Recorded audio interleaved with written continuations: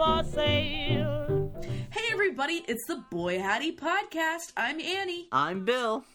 We're here to talk to you about more pop culture garbage, and we're going to probably not talk about Star Wars after last week's Star Wars Smorgasbord. Apologies to anyone who does not like Star Wars, or, you know, even bigger apologies to anyone who doesn't care about Star Wars, but who managed to sit through at least half of last week's podcast anyway. I'm so pleased that you're able to drop me off at my home after we stole the Millennium Falcon. That was very kind of you, Bill. It's true. Well, once we escaped from the swamp creature Wampa, the Swamp Wampa, I guess is what we got attacked by at the end. I can't remember. I got hit on the head. Yeah, no, we made it home. Bill, what'd you do with the good old Millennium Falcon? Well, this is what happened. I can't believe E.T. came back. Oh, okay. Well, because time dilation, E.T. came back to find Elliot, but it's 30 years later, Elliot's dead. And so he found us, and then he took us to space, and it just happens to be the first spaceport he took us to had the Millennium Falcon. And then we got attacked by the Stormtroopers, and then we had to run away with the Millennium Falcon. But I'm asking you, what did you do with the Millennium Falcon after you dropped me off my house? It stayed on the planet. I can't remember how we got back to Earth. Did E.T. drop us off? I can't remember. I remember we got attacked by the Swamp Wampas. Fair enough. Fair enough. Bill, how you doing? I'm doing pretty good. I'm just happy I don't have to spend 2 days recording or editing this week's podcast, which that's kind of nice. Doing all that editing for last week's podcast was really fun, but that was really an all weekend long project. I'll believe it, son. You did more than just one or two little things. It took me a whole day just to break apart the MP3s just to get the Star Wars sound effects for the podcast. I don't know if I even mentioned this on the podcast before. Exactly how I got all these Star Wars sound effects is. A couple years ago, I bought a book about the sound effects of Star Wars, and lent it to a friend of the podcast, co-host last week, Mike Russell, who then ripped all the sound effects from that Star Wars book because it came with like a digital audio speaker that lets you actually listen to the sounds of the Star Wars galaxy while reading about how the sounds were created. So he ripped all the sound effects in this one long, 45-minute long MP3, and then gave me the MP3. And he gave that to me a couple of years ago, so I've been sitting on this like huge MP3 file containing all these Star Wars sound effects. So I decided last week, with us doing the whole Star Wars episode, it'd be a good idea to sit down and break apart all those. I think it's 250 separate Star Wars sound effects. And so I broke them all up, labeled them. I have a huge folder sitting on my desktop now of. They're all broken down by the two trilogies and which movie in the trilogy. There's even a separate folder for sound effects specific to the Clone Wars cartoon.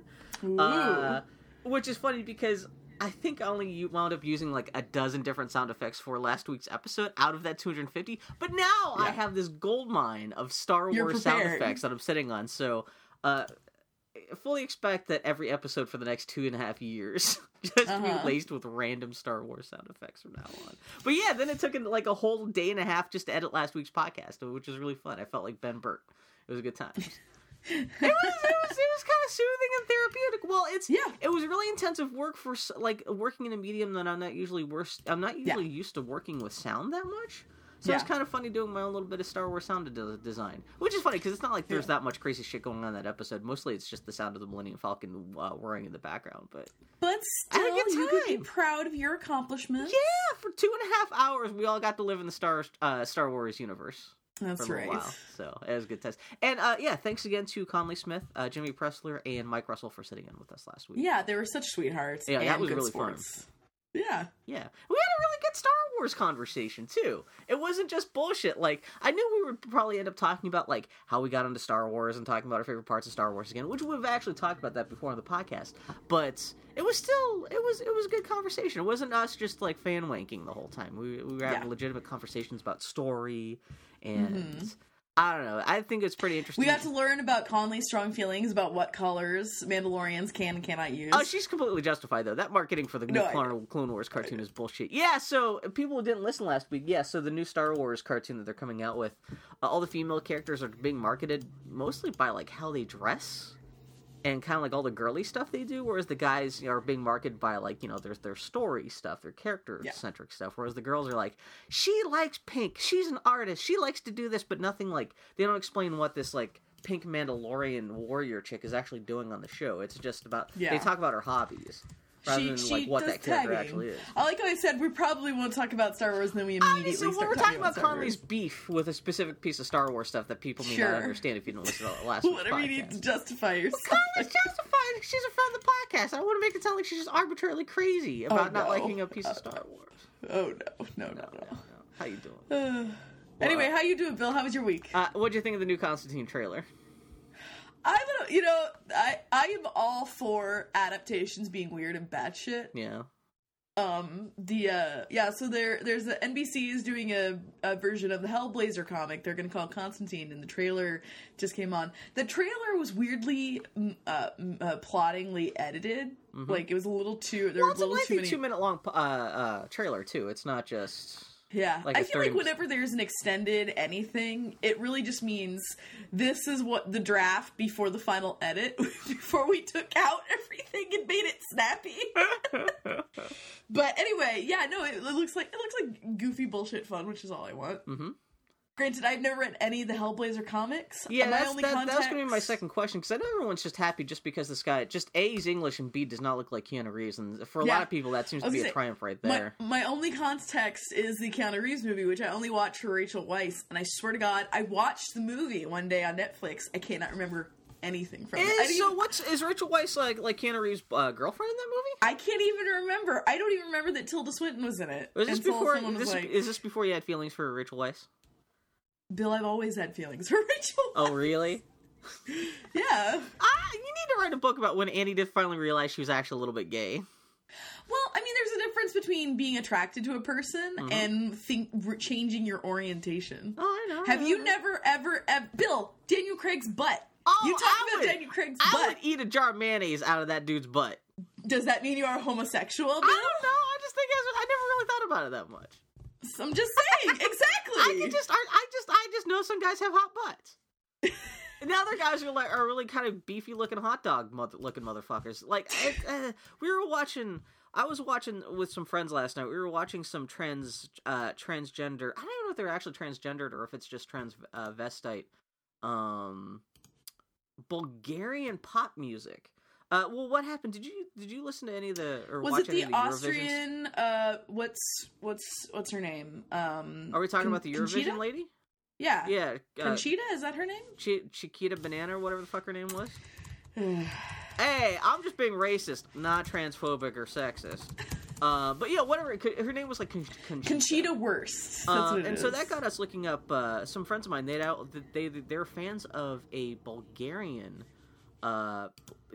Whatever it is, it's. I shouldn't say it. How does Bill navigate this conversation without sounding horrible? It's a guy, but it has makeup and stuff. But it's a big beefy guy. His name has Aziz, Asiz. He's from Bulgaria, but he's a big muscle guy, and he's like a little painted on goatee. Oh, looks kind of painted on, a little white painted on goatee, but lots of eye makeup and stuff. And he's fucking fantastic. But he's a big beefy guy crawling around on a bed with a bunch of other big beefy guys. And so we're just like exploring the world of European. Seemingly, I don't know if they actually are transgendered or if it's just transvestite. Appropriately, he was on the 2006 Eurovision. Oh, he was? Apparently. Yeah. Oh, okay, yeah. So I guess this lady Conchita won last night. Although it's a dude with a beard. We were trying to figure out whether or not it would because it's weird because the beard looks painted on. And then Bill killed the conversation. I'm just. No. Well, yeah. Well...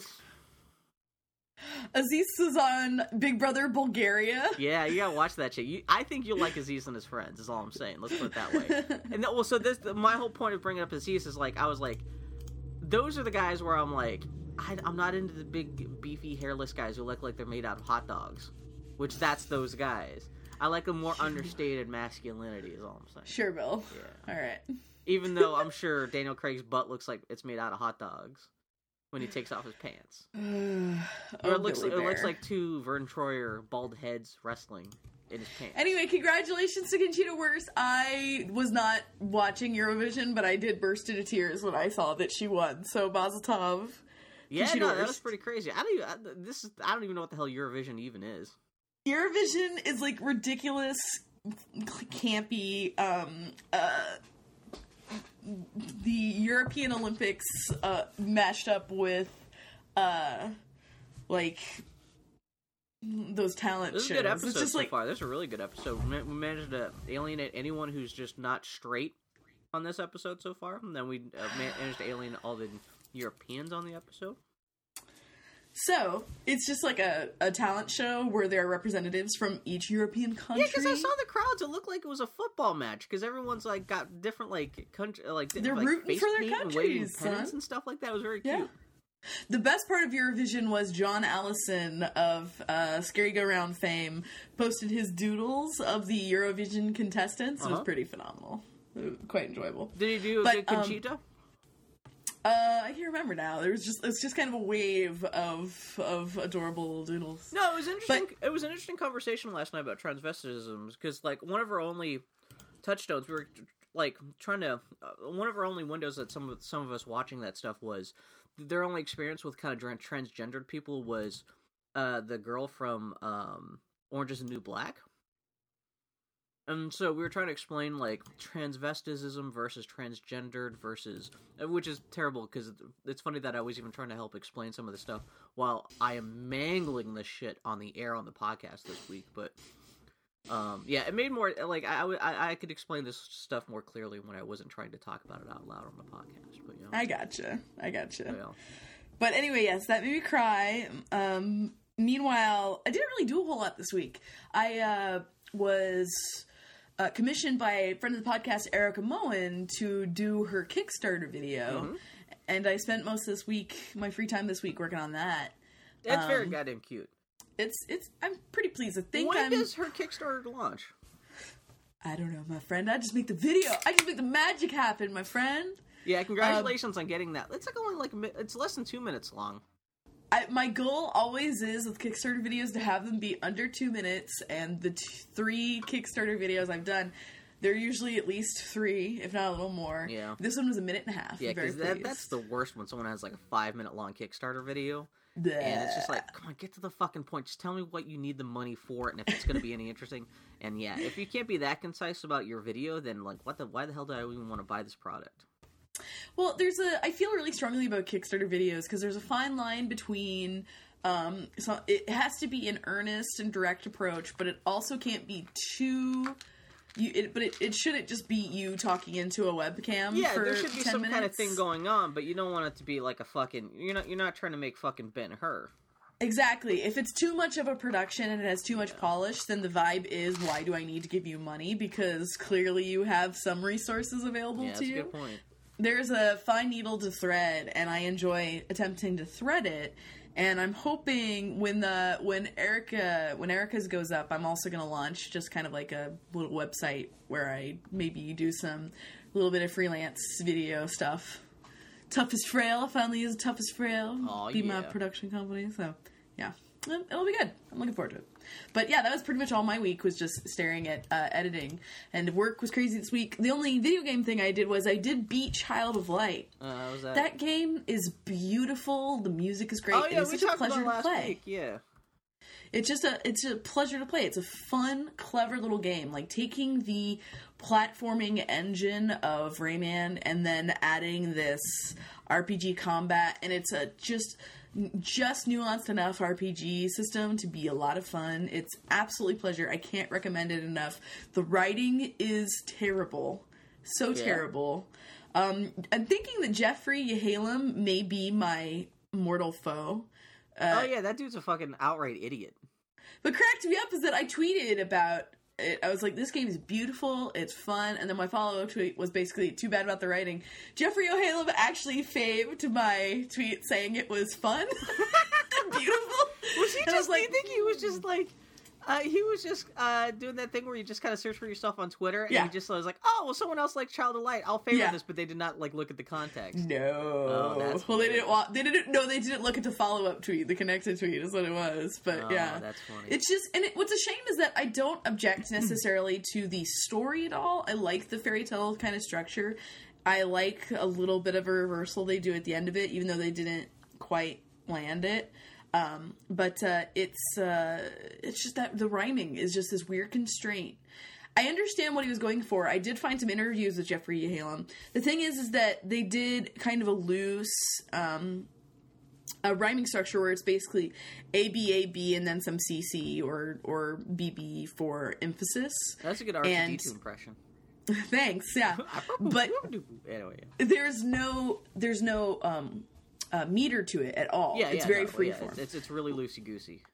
And I understand why, because A, it's very difficult to write that at length, it is, and B, there's a thing when you read poetry that has a very established meter, is that your brain can sometimes kind of anticipate what's coming next. But that's true of all poetry. Like, just by the fact that it's rhyming, some readers are going to be reading it, and once they hit a word, they're going to be anticipating the next rhyme. Like, there's something there is that in poetry. Yeah. And I just wish that they had not, like, honestly, that game could be exactly the same, but without the rhyming. Mm-hmm. Just with very simple, childlike storytelling, and I would have been fine. But the rhyming, I think, is too much of a distraction and just ultimately hurts the whole game. Yeah. And it's even worse when you hear it out loud, because there are only a handful of bits that are actually narrated, and the lack of meter really hurts it there. Yeah, that really drives it home. It's just word salad. It doesn't really mean... Exactly. It's like, why even bother then? I understand that he was going for like this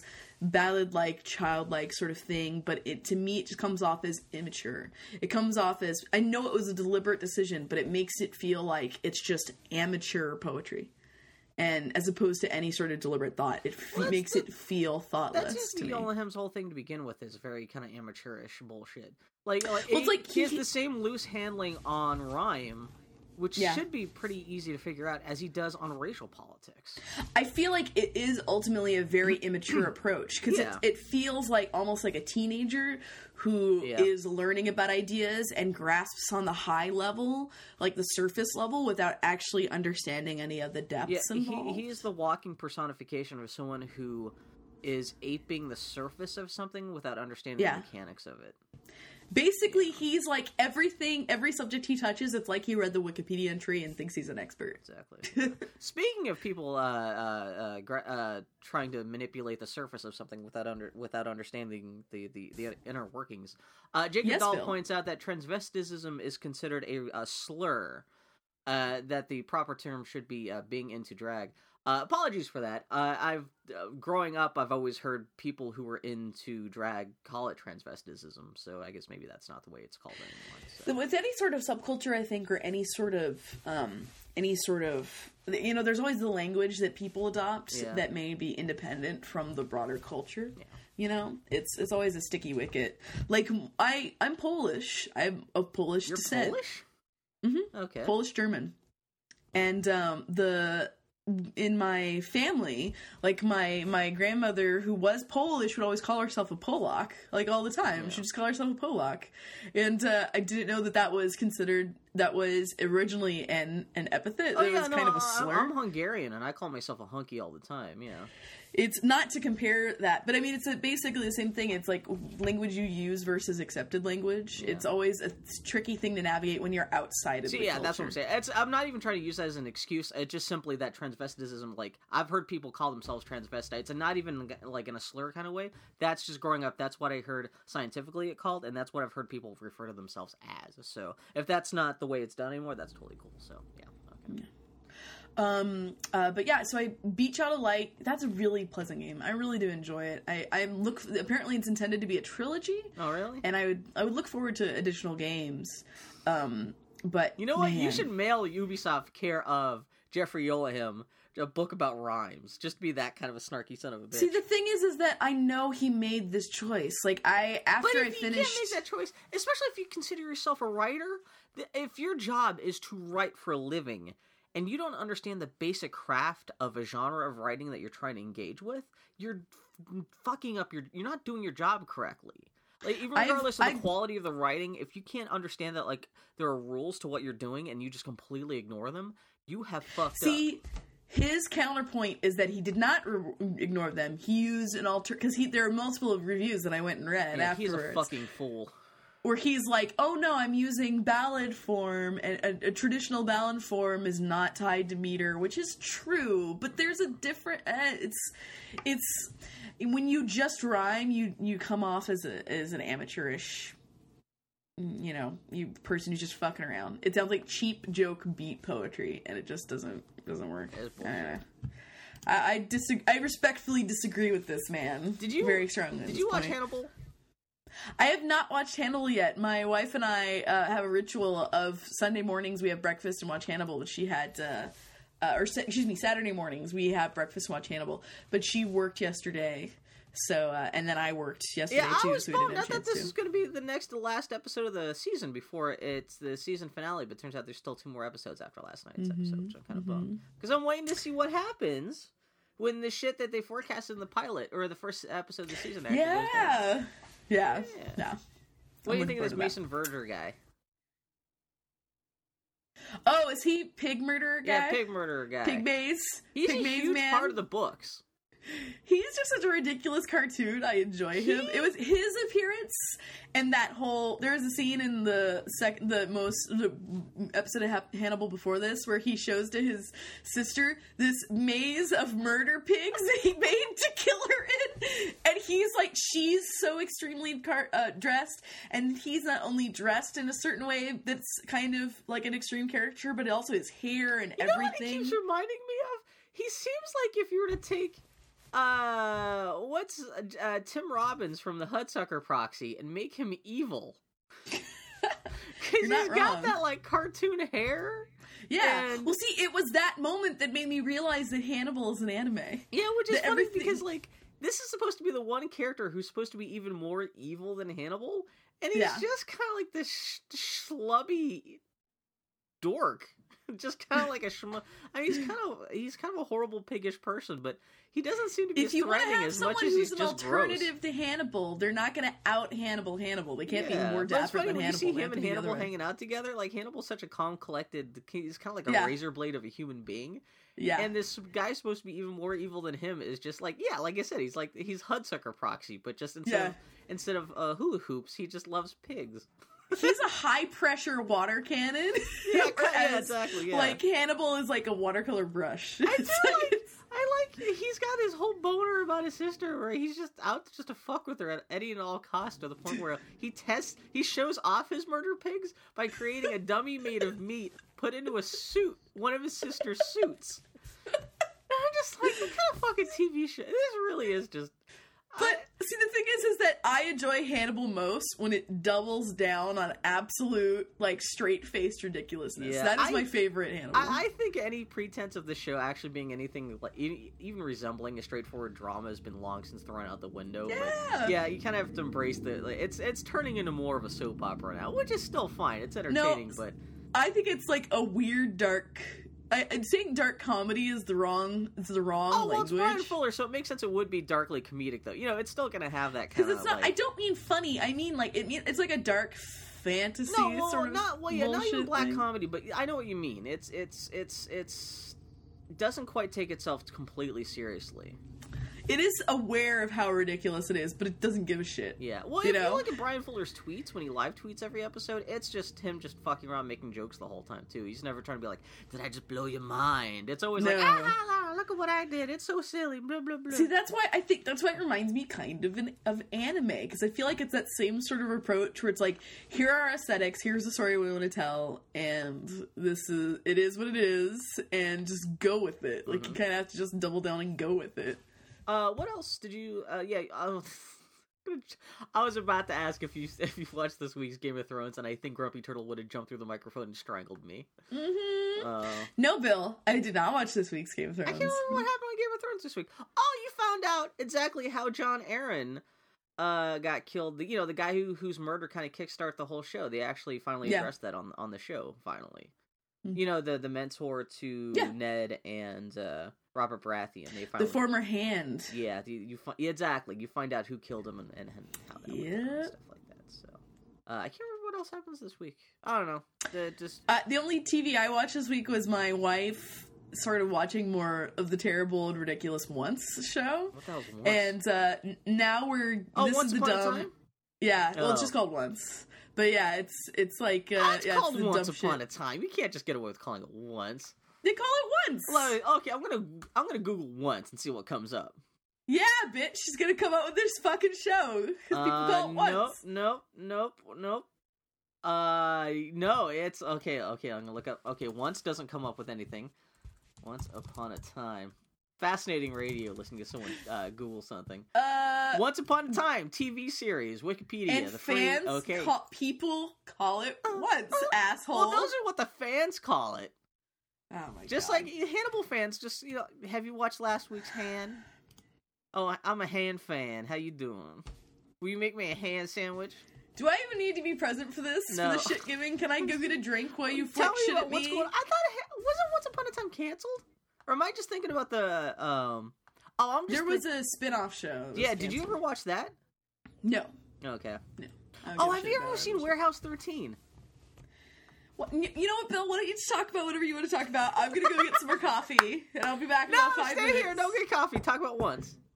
No, my wife and I just started watching it some more. One thing that's been what bothered me about Once, it's a ridiculous show, but it looks like a soap opera. Yeah. This later seasons, they get an editor from Lost, and they like leveled up their photography. Like I wonder if they got a new director of photography or something, because it looks better, and like the CGI increased 100%. So it went from being a shitty show that looks shitty to a shitty show that looks pretty okay. Yeah. Well, I think a lot of the people who work on that used to be Lost people. Yeah. At least even just on the technical side of stuff. So. Well, yeah, that's the thing. Like more and more Lost people have come on, both in the cast and in the. What's his face? Iraqi dude. He was Jafar, the main villain of the Alice in Wonderland spinoff. There are a ton of cameos. Like Jorge, what's his name, shows up. Oh, really? The villain of this season, the Wicked Witch of the West, is, I can't remember her name on Lost, but she was one of the others. She was one of the others who turned out to be evil. Oh, okay. But the thing about the show is, I realized this. The only reason why I watch the show is that there's this one lady who plays Regina, the Wicked Witch of the West. Or it should be Regina, the evil queen, and she is so goddamn dreamy and way too good for this show. Huh? Oh, okay, because I've seen her. I thought she was cute, but I didn't even think she was cute. She's not unattractive, but you think she's super hot? She's dreamy, and she's really good at the show. This show is a nice and meaty role for her. Yeah. I realize I've been thinking about this, watching it. She would be perfect for Ginevra in a Bite Me sort of thing. She would be perfect. She's got the cheekbones. Once Upon a Time. Wait, I got Once Upon a Time. Look at Once Upon a Time, Regina. She's the queen, right? Yeah, she's the queen. She's the evil queen. Because I was seeing the show, and she was fine. She didn't make that. Fuck you. She's dreamy, and she's great. And watching this, and she does have a squat face. I can kind of see it. Yeah. Because Ginevra is kind of like a little boxy water balloon head. She would be perfect. Is my point. She'd make a good Ginevra. We're talking about Dylan McConis's Bite Me comic. One of the villains of which is a vampire named Ginevra. But yeah, I could see that. So this, she's really great in this show, and this Wicked Witch of the West showed up from The Wizard of Oz, and they're just chewing in the scenery at each other the whole time. And watching this, I'm like, you know what? This show is terrible, but it's a really fun chance for two women to have these. Primary arcs that aren't about men, that are just about each other. Yeah. And Regina, I realized they introduced a love story for her this season, and gave me pause, because it's the first love story they've bothered to give this female character, and it's only 3 or 4 seasons in, which is kind of great, and it's incidental. It's and not to say it's incidental, but the point of this is not that she is falling in love and the importance of love. It's just about finding happiness once you've lost Is she happiness. macking on Rumpelstiltskin? She's actually macking on Robin Hood, which is... No! If she's gonna grind on anybody, she's gonna grind on Robin Hood. Let me guess. Is Robin Hood actually Rumpelstiltskin's son? Or some kind of because everyone, what I keep on seeing glimpses of that show, everyone seems to be someone's ouncle or father or some this kind show of has shit. Dumb daddy issues. There are bajillion daddy issues. Peter Pan, Captain Hook's dad or something like that. Peter Pan shows up. By the way, Peter Pan is actually Rumpelstiltskin's father. That's what it is. Who gives up who becomes a child again through a deal that he makes with this shadow spirit, Pan. Every time I go upstairs and I watch my housemate Bahar, she loves the Once Upon a Time shows, and every time I go upstairs and she's watching one, it's the entire stakes of everything has changed from episode to episode. It's ridiculous. Pretty much. It's like someone is stuck in a forest that's protected by a magic sphere. Force field of love who can't get out because their father, who is also Rumpelstiltskin, it's invariably a father issue. It is nuts. Yeah. Here's the thing, though. What I appreciate about that show is the way they briskly move on from issue to issue, because it's not something like Lost where they're dogged down with an issue for a season or two, and then the resolution isn't interesting. I would way rather they get along with it. Because, like, for example, the second season is all about Pan, and I could give a shit about the Peter Pan they do in the show. Yeah. I largely missed it because Foley watched it. She just showed me the ones that had Robin Hood in it. And then they moved on to the next season where he's totally out the window, which is great because he was boring. And now there's the Wicked Witch of the West from Wizard of Oz. And I'm like, okay, this is vaguely more interesting. Well, they've got so many characters they can play with. They can kind of afford to say, fuck it. Okay, we're just going to be in this fantasy land for a while. This is going to be a new villain, or, you know. So it's a terrible show, but at least it looks better. And I don't care what you say. How do you say her name? Lana Parrilla is fucking banging, dude. Man. And the way they dress her in this show, I'm just saying, she's fucking banging. She fucking banging. I want her hair in this show, which is a very achievable goal. This is totally going to turn into Bill and Annie Boner Corner, but have you ever seen Brooklyn Nine-Nine? Yes, I've been telling you to watch it. I have a total boner for every lady on that show. It's funny because you got hot, normal, hot lady. Then you got hot, awesome, super butch lady. Then you got a hot, goofy, big-nosed, kind of kooky girl. That character is my favorite. She's the best. And all three of them I am equally attracted to. I just want that to be my TV comedy harem right there. It's fantastic. They've covered all my female sexuality that I'm attracted to bases all right there. They hit all your boner archetypes. Yeah, exactly, yeah. That's it. But yeah, no, that show's been very goddamn cute. I've only seen like the first half dozen episodes, but it's fucking hilarious. Well, you got the boner-worthy girls. The main character I could live without. Who gives a fuck? But that's the thing. The only thing about that show is that Andy Samberg he's fine. He's not bad in it, but the show could literally be just as good without him. Yeah. And I think that show is more interesting when his role is kind of downplayed. Mm-hmm. Which is funny because I kept on getting him confused with the boyfriend from Orange is the New Black. Really? Because I must have face blindness when it comes to like 30-year-old Jewish guys. You are a sociopath, Bill. No, this is true. If it's not female, then it just doesn't register. Like, yeah, it's generic male shape on the horizon, unless it's got Daniel Craig's butt, and then I just want to stick my face in it and just like fucking huff it. That's true. But no, it's got Terry Crews. Yeah, Terry Crews fucking hilarious. So good. And it's got was it Andre Braugher from Homicide: Life on the Streets as the police captain, and he's fucking hilarious. He's so great. He's actually my favorite character on that show. Oh man, his line readings. I mean, he's playing kind of stereotypical, super gruff, hard to read authority figure, but he does it so fucking hilariously though. He's got this just great hangdog face. That shows it's pretty goddamn cute. Well, the only reason I really started watching is, well, you were talking about it, Dylan was talking about it, and I also knew it was created by some of the same guys who created Parks and Recreation, which is funny because now that I'm watching it with some people I know, I'm trying to convince them to start watching Parks and Recreation by saying, you know, some of the same people who made this show made Parks and Recreation. They're like, fuck that bullshit, because every promo they've ever seen from Parks and Recreation looks terrible, and I'm trying to don't worry, it's okay. And the one time they tried to watch Parks and Recreation, they made the mistake of starting from the first season. Yeah. And so I'm trying to walk them past it, nah. But yeah, no, Brooklyn Nine-Nine's actually pretty cute. It's charming as hell. Yeah. And it's got that little bug-faced guy from the state. The little bug-faced guy from the state. No, Popeye little dude. Do you mean the guy who plays Andy Samberg's best friend? Yeah. Yes. Okay.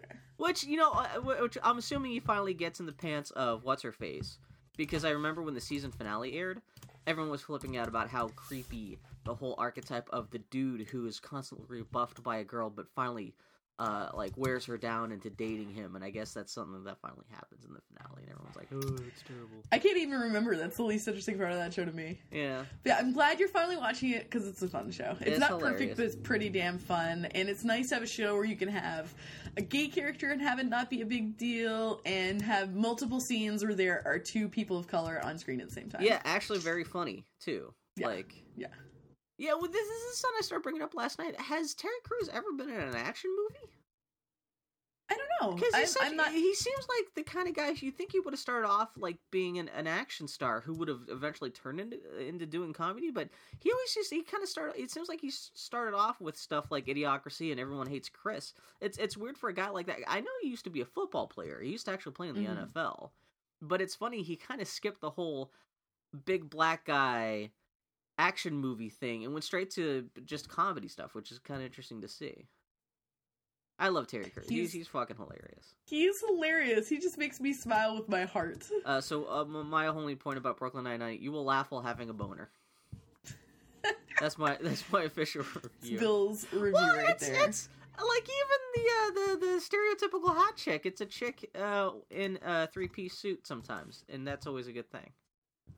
Bill, tell me about Mario Golf. That's why I brought up Warehouse 13, because there's this super hot, super tough lady in that show, and sometimes she runs around like in a blazer and like an open topped pop like dress shirt. And I was like, hey, how you doing? Bill, Mario Golf, go. Mario Golf. Guess what? It's golf with Mario. Is it any different from the other Mario Golfs? Hey, guess what? On a score of 1 to 10, I give it a 4. No, it's like in terms of video games. I just got that joke. I laughed and then I actually understood your joke. No, I only put that down because I've been busy again this week. I didn't have a chance to fire up any Child of Light. I did. Mario Golf was pretty much the only thing I've had a chance to play this week. So it's cute. It's more golf. The only other Mario Golf game I've ever played was Mario Golf for the N64. Have you ever played any of the Mario sports games at all? I think I played Mario Tennis. Yeah, those games are always really interesting because they're usually pretty good, not simulations of a sport, but they do a good job of boiling down a sport to its essence, but making it accessible to idiots who don't know what's going on. Like, I know nothing about, everything I know about golf is from what I played from Mario Golf 64, which is funny because, like, whenever I see golf on TV, I'm like, oh yeah, like, I can kind of, yeah, he should use his putter on this part instead of the bigger stick. And I don't even know they're called clubs. I just call them sticks. But, yeah, it's I'm kind of stuck in the simulation part of the game because Mario Golf for the 3DS, there's one mode which is you're actually hanging out in Peach's castle, which she's turned into a club, a country club, which everyone keeps on making the jokes about how, you know, it's the racist Mario Country Club. They keep out all the these enemies, but no, actually, you do have all the bad guys from Mario Golf hanging around there, so you can't even make a joke about Mario Golf being racist against bad guys in the Mario world. But yeah, you just kind of walk around, hang around, like trying to beat other Mario characters at tournaments and stuff like that. But then there's another mode which is much more cartoony, where you have crazy power-ups, where instead of trying to be like a golf simulator, you can get power-ups where your golf ball, when you hit it, will turn into fire and like burn through trees and stuff like that. Oh yeah.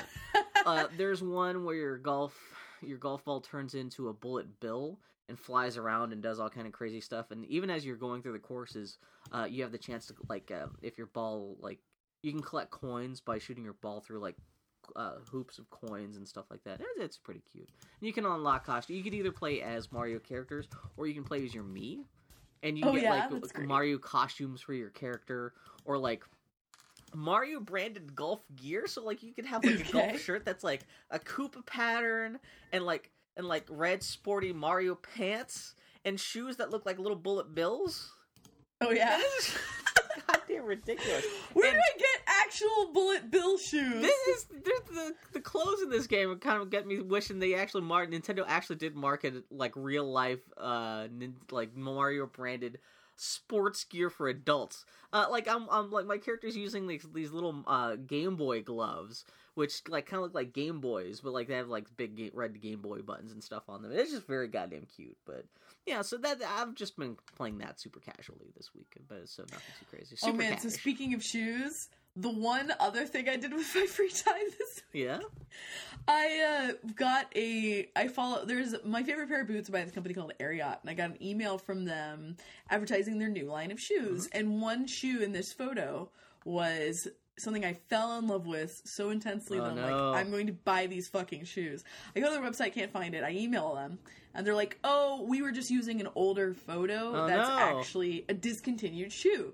And I then spent every free moment this week looking for this fucking shoe. I called 15 different Western wear stores. I trolled eBay. I trolled every single store I could think of. I could only find like men's sizes that were just like slightly the wrong size. I spent all week looking for shoes because I am sometimes a girl. So did you get the shoes? No. Get the shoes. I thought you just bought cowboy boots. Well, it's not just... fucking just buy it. No, it's these boots, motherfucker. These boots are my boots of destiny. The Ariat Wildstock Barnwood Brown Neon Lime 100118002.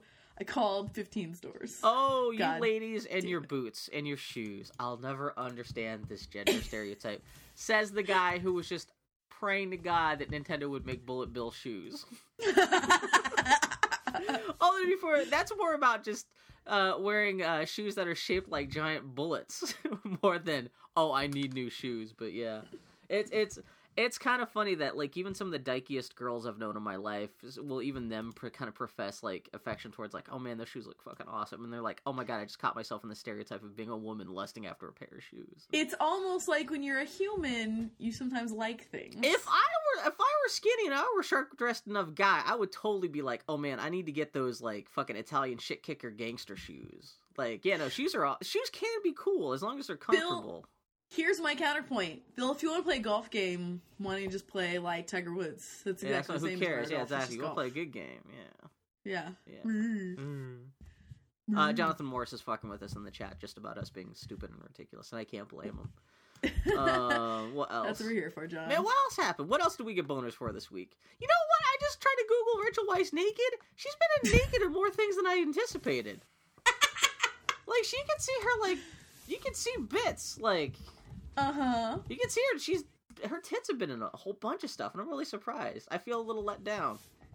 I feel a little like, yeah, why is she showing the goods when she should be more modest than that? What's up, Rachel Weisz? How you doing? But then I'm like, well, show those titties to me. How you doing? She has cute pubic hair. Bill. That is the thing I just said out loud on the internet. Oh, Billy Bear. Well, some ladies have pubic hair that you just want to lay down on like a pillow and be like, how you doing? Hey, Bill, why don't you talk about anything else in this moment, buddy? I found out I can't even remember how I found out about this. The BBC made a made-for-TV movie about the investigation into the Space Shuttle Challenger accident. This is the least interesting thing I could talk about, even less interesting than Mario shoes. It's a movie. Have you ever heard of the scientist Richard Feynman? No. He is a super famous physicist who I only know him just because supposedly he's written a whole bunch of books that are supposed to be pretty funny and stuff. My wife is currently at work going, I know about this, because my wife is a giant science boner, but continue. He was an author. He worked on the Manhattan Project, did all kinds of stuff like that. And he was a really renowned physicist who actually died shortly after the Challenger accident from like 3 different kinds of cancer that combined to kill him, which... people have pointed out it was pretty much statistically impossible to get all those different kinds of cancer. The only way that people suspect that he could have gotten all those cancers at once was as a result of working on the Manhattan Project, because even he has pointed out that when they were attending nuclear bomb demonstrations, the only shielding you got was a pair of goggles. You know, it's not like they put you in a lead suit or anything like that. But anyway, so it's just really weird. I don't know why somebody at the BBC of all places decided we need to do a documentary about how they figured out what went wrong with the Challenger accident. So I just watched that this week out of nowhere. It's William Hurt. Do you know who William Hurt is? Yes. He's an older dude who plays Richard Feynman. Yeah. And just about him trying to fight through all the NASA and United States government bureaucracy trying to cover up NASA's what went wrong because NASA didn't want to get in trouble for killing 7 people, which is weird. How do you cover up like we killed 7 people, but pretend that didn't happen? Shh, they're just on vacation. And so the movie ends with him coming out. Ronald Reagan's giving a speech, and he pushes Ronald Reagan over, and he says, "I have definitive proof that they are not on vacation." And then he produces a photo of them underwater, and everyone's like, "Oh." And it just smash cuts to credit, and it was a weird fucking movie. It's also weirdly enough, it was filmed all at the Downton Abbey castle, which didn't make any sense. But they're just trying to really cash in on that Downton Abbey stuff these days. Your fascination with the Challenger wreck is bizarre to me. Were you a certain age and it just stuck in your brain? Yeah, I was 11 years old, man. When you're 11 years old and really into science and the space shuttle, when the space shuttle explodes, that's a big goddamn deal. You know what? The Challenger explosion was probably the first time as a kid I understood that the government could something that the government is in charge of could profoundly fuck up. In history class, even as a kid, you learn about mistakes that the government has done in the past, slavery and stuff like that. But this is the first time where, like, even the scientific administration, the arm of the government, has fucked up to the point where, like, 7 relatively innocent people have died, and that was just kind of holy shit. Like, even people who seem to think that they know what they're doing screwed up, and I don't know. It was kind of a big thing. And which is funny, because then, the other shuttle got destroyed, like, 10 years later, and no one really seemed to give a shit. I mean, people gave a shit, but it wasn't quite the, oh my god, kind of moment the Challenger exploding was. I think it seemed more people were just used to the fact that if you got something like NASA with enough people and enough moving parts, things kind of break down eventually. And I don't know what else we were talking about. Your fixation with the Challenger crash. No, I've been thinking lately about things that happen that change your brain forever. Yeah. Mostly just because our baby bro Noah, who's not a baby anymore, he's now 6, I guess. Oh man, he's gonna be dating soon. I know, right? He fully has accidentally blown him off for hangouts a couple of times. Oh, no. They have bro dates where they'll go have breakfast, or he'll come over and play video games, or they'll just go out on a date. It's adorable and they have fun. But Foley has had to miss out on 2 now for one reason or another, and he's really butthurt about it because he's just this little kid. And I was thinking about this the other day. I'm like, what if Noah develops abandonment issues or something, or like issues that can all be traced back to the next time you're gonna go to Noah's place, you're gonna find out he's gonna build in the backyard. He's built this maze of fuzzy fuzzy pig dolls, and he's got one of Foley's suits, and he's filled it with French fries. And he drops it into this big puddle of plush pig dolls, and he just does it, and he just stares at Foley and says, "You." I've trained them to be used to the sound. He presses play. It just dolls. They're tickling my tummy. So, has his parents said, or has he actually said anything about feeling upset about this? Foley asked him. He's like, "Come on, man," because Julia, Noah's mom, was like, "He's not upset. It's no big deal." But he was totally blowing Foley off, and she went. She's like, "Come on, man. What's going on? Are you mad at me?" I'm sorry. Go ahead. No, but he's like, "I'm upset because we didn't have breakfast." He's the best little petulant little man. I love him. Just for the record, fuck Jonathan Morris. He is now fucking with me in the chat about. He just quoted me saying, "You learn about mistakes the government has done in the past, like slavery and stuff." If Bill Mudrin being recorded on the internet is pretty much a goldmine of weird understatements, non sequiturs, and half-finished thoughts. And accidental, terrible, attacking. Seriously, Chinese small groups of people, accidental attacking minorities. Yeah, a fortune cookie company can make a fucking fortune off of just taking shit I say, not even out of context, completely in context.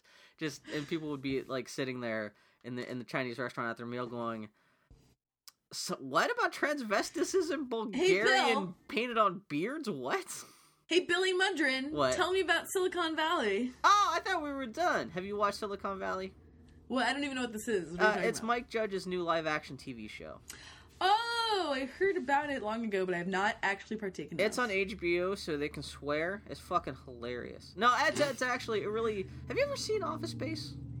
Yes, I've seen Office Space, but I've not seen Idiocracy. It's definitely more like Office Space than Idiocracy. Well, Idiocracy is a big goofy fantasy satire thing, whereas this just like Office Space is about a bunch of dudes who, instead of working as faceless drones mindless drones inside a faceless company, it's about a couple of guys who are just random coders living in Silicon Valley, just trying to survive. And the basic thrust of the TV show is one of these coders. He develops a new algorithm for compressing files that he's trying to use in this new website that he's trying to develop that will let you. It's instead of like Google reverse image search, this lets you do that with music. So if you want to use a piece of music like in a video or something like that, you can find out instantaneously whether or not that music has been copyrighted by someone else. And if it is, you can find out who it is, so you can try to get try to license it or whatever. And his best friend works at this fake Google company, like essentially the show's version of Google. And he takes it's called like Hooli. Yeah, but it's that exact same kind of like weird cult of big company thing. And so he takes it to this place called Hooli, which is the fake Google, and he shows it to a couple people who work there, and they're really blown away by this algorithm he's written. And so the whole TV show is about him.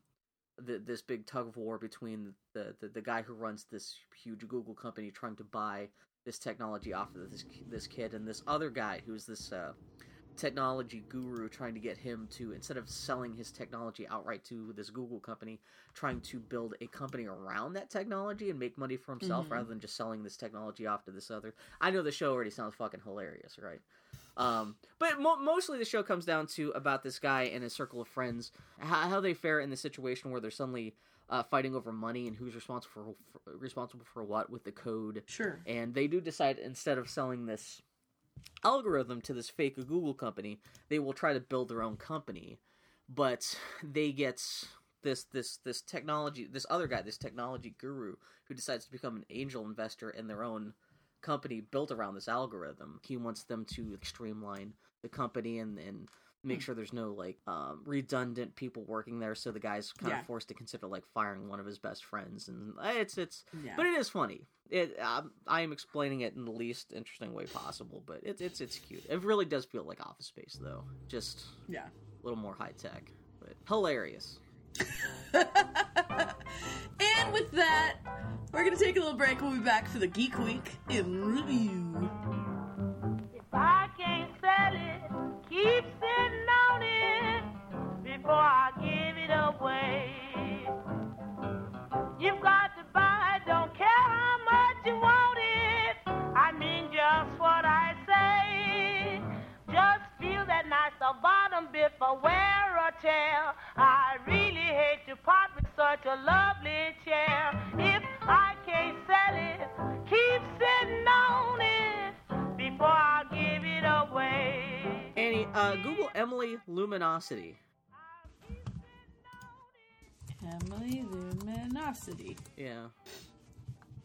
So Jonathan Morris is watching us, and he's thinking about adopting this woman.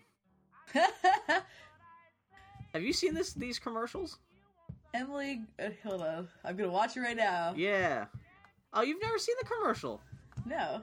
Do you not have Hulu? I do have Hulu. Yeah, you must not use it if you haven't seen Emily from Luminosity. Well, I've been watching a lot of Hulu lately because that's what Once is on. Emily. Wait, which one is Emily? There are a couple ladies in this. That's what this is all you have to do. Emily Luminosity. I'm sorry, not Luminosity. Lumosity. Oh, okay. I'm sorry, I screwed that up. Bro. I'm sorry. Also, I'm trying to Google Emily Lumosity Rule 34 and seeing anything comes up. Is it Emily Greco? Is it this lady? Yeah, doesn't she look like a fucking space cadet? She is kind of cartoonishly adorable. And she got moony eyes. She looks like the kind of person that if you just talk to her for more than 5 minutes, you could convince her to kill a man. She's got that I'm starved for attention look on her face. She's like, please, any kind of positive reinforcement will make her do anything. I'm sure the actress Emily Greco is a fine person. We're not talking about Emily Greco. We're talking about the character who she has portrayed in these commercials. This fiction she has devised to sell this fucking bullshit. Just seeing her face, like her name is Emily Greco. Her eyes. EmilyGreco.net. She has this like sprightly picture with her freckles and like little moon-shaped eyes. And I was talking to it's Foley. the moon-shaped eyes that do it. I was talking to Foley about how like my tiny shitty production company is going to be tough as frail, and she is adorable. And she immediately goes, "Oh yeah, your like end credit stinger, like your logo, is totally going to be like a sketch of like a little girl, like a 50s looking tomboy girl with like a big goofy smile and like knocked out teeth and a black eye." Yeah. Just like grinning like a mook, baby Emily Greco. You know that should be a meme on Twitter where everyone has designed their own little production shingle. Their production, yeah. Yeah. Emily Greco, she's cute. If I knew her in real life, I'd be like, "Hey, lady, you're nice." You apparently ask her to commit murder. Just because we have spent the last 20 minutes on this podcast talking about how much of a psychopath she looks like in one commercial. Is there Rule 34 pornography of her making out with either the lady from is it Verizon?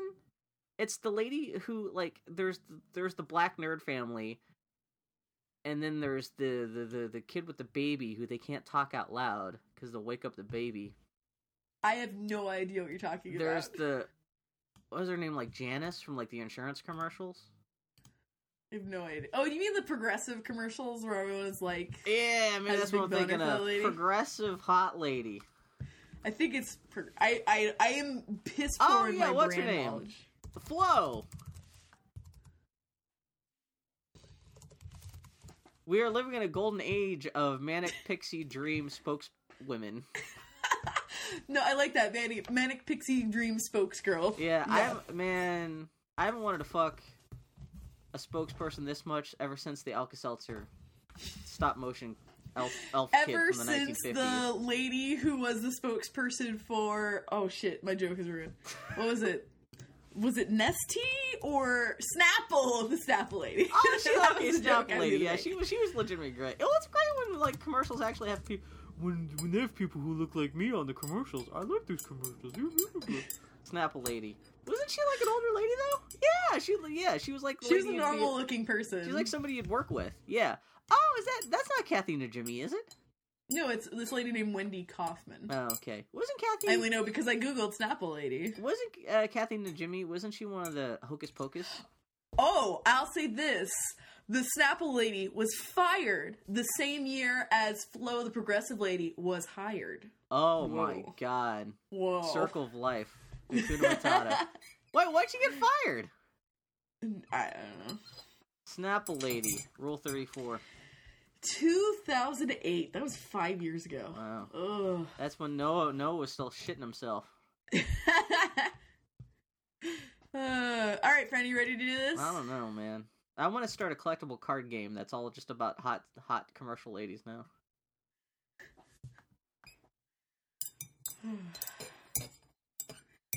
Oh, John. John, say hi to your lady for me, and pet your adorable dog for me. Okay, hold on, we'll start. Hold on.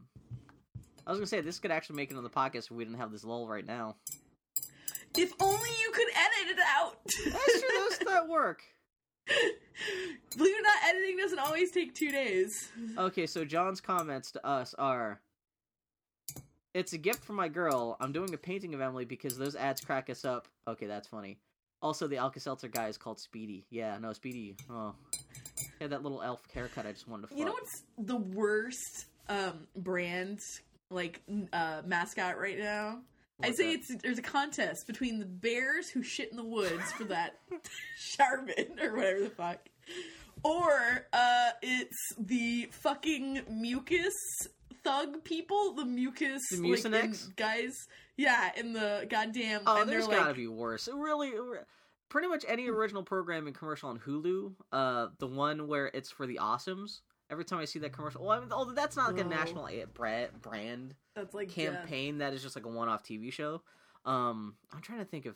See, I don't watch much broadcast TV, so I don't get exposed to as much commercials as I used to. Pretty much whatever commercials play during Hannibal or Cosmos. Which you think that would be enough to see enough shitty commercials, but.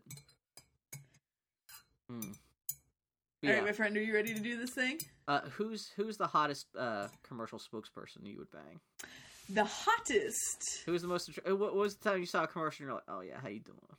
The Brawny Man. The Brawny Man. Wow, he looks like, you know what they pretty. Does he look like a bag of hot dogs to you, Bill? No, he looks like Robert Redford in a Butch in Sundance, so that totally makes sense. They relaunched the Brawny Man a while ago, and they tried to make him relevant, and they shaved him, which was offensive to me. Oh, no. But they did this series of commercials where it's him addressing ladies like in this cabin with a fire lit, and it's all like a romance novel cover. Those I appreciate. You know, I think there was a running gag on The Simpsons for a while about how the only person Marge Simpson ever fantasizes about that's not Homer Simpson is the Brawny guy. Yes. Yeah. Okay, are you ready to do this, my friend? Yeah. All right, everybody, it's Geek Week in Review. First and foremost, this week, I think it was this last week's Adventure Time episode by Mr. Steve Wolford was notable in that we got to see Finn fall apart a little more as a result of meeting his dad and losing his arm. Spoilers, Bill. Finn loses his arm. Forever? His father. Who knows? It's only been a couple episodes now. At the start of this last season, Finn lost his arm. Oh, but, so it's actually been multiple episodes. Yeah. Oh, maybe he's on track to become Fight King, because I know Fight King has a missing arm, so maybe it's a time loop. True. Well, the alternate universe Finn, which you may not have met yet, has a cyborg arm. See, this is the other story. I started back up on watching Adventure Time this week, but I didn't make it very far because A, I accidentally chose a couple episodes that I'd already seen before, and B, I realized I can't. The only time I really get to watch stuff these days is while I'm working. And Adventure Time is such a visual show where so much of the gags are about what you're seeing on the screen that it's not one of those. It's not a very good radio show. You can't. You have to pay attention to what's going on. Yeah, this is true. So I didn't watch as much as I really wanted to this week. You got to keep them eyes on the prize. So what else? You're talking about Emily. Yeah, I was gonna say this week had Emily Carroll's character cameo. What I think is most astonishing about this is that Steve is longtime friends of internet sensation Emily Carroll and my sweetest bro. And the best part is that not only did he add this character that's Emily, is that the person they cast, this comedian they got to, and by the way, fuck me for just using the word comedian, this comedian they got to voice Emily, this character of Carol sounds just like they're just little bits from did Steve have a recording of Emily to prompt her or something? It was astonishing. Why is it that much like Emily? All the little sounds she makes? It was pretty good. It was pretty fucking astonishing. Also, it makes me feel like I'm in some sort of weird alternate universe where a TV show I like that is made by a friend of mine has a weird in-joke character of a friend of mine. Yeah. What world am I living in? It's bizarre. Especially a super popular... It's not just some obscure random show. And, yeah, I love how Steve Wolfhardt's kind of taken over that goddamn show right now. I love every time Foley was talking to a woman who was really excited to learn that we knew someone who was involved in Adventure Time because it was how this woman bonds with her son. They watch Adventure Time together. And she was like, to describe any episodes that Steve were involved in, it's invariably the weirdest episodes that have aired. Those are the Steve episodes. Has he snuck haircut into an episode yet? I'm sorry, what? Has Steve snuck his cat haircut into an episode yet? No, but there was a Cat Rakami character. Oh, really? Okay, that totally makes sense. I'm honestly surprised that someone hasn't offered Steve a production deal yet. You know... that's a terrible... Man, that's very Silicon Valley of me to say, where I can't believe a friend of ours hasn't been offered a production deal yet. But Steve is an amazing man, and I would love to see him do... As much as I enjoy his part of Adventure Time, I hope that he does get to use it as a springboard into doing something that is 100% thing. I just want to see what his production shingle looks like. Yes, of course. Shingle, that's the word I'm looking for, yeah. Yeah, no, it would probably be just a self-portrait of him just kind of wringing his hands together and just sweating. Calamity John just suggested Bill that you do a search for Rule 34 Mucinex mascots, Charmin Bears. I already have, and unfortunately nothing comes up. Well, I didn't do an image search.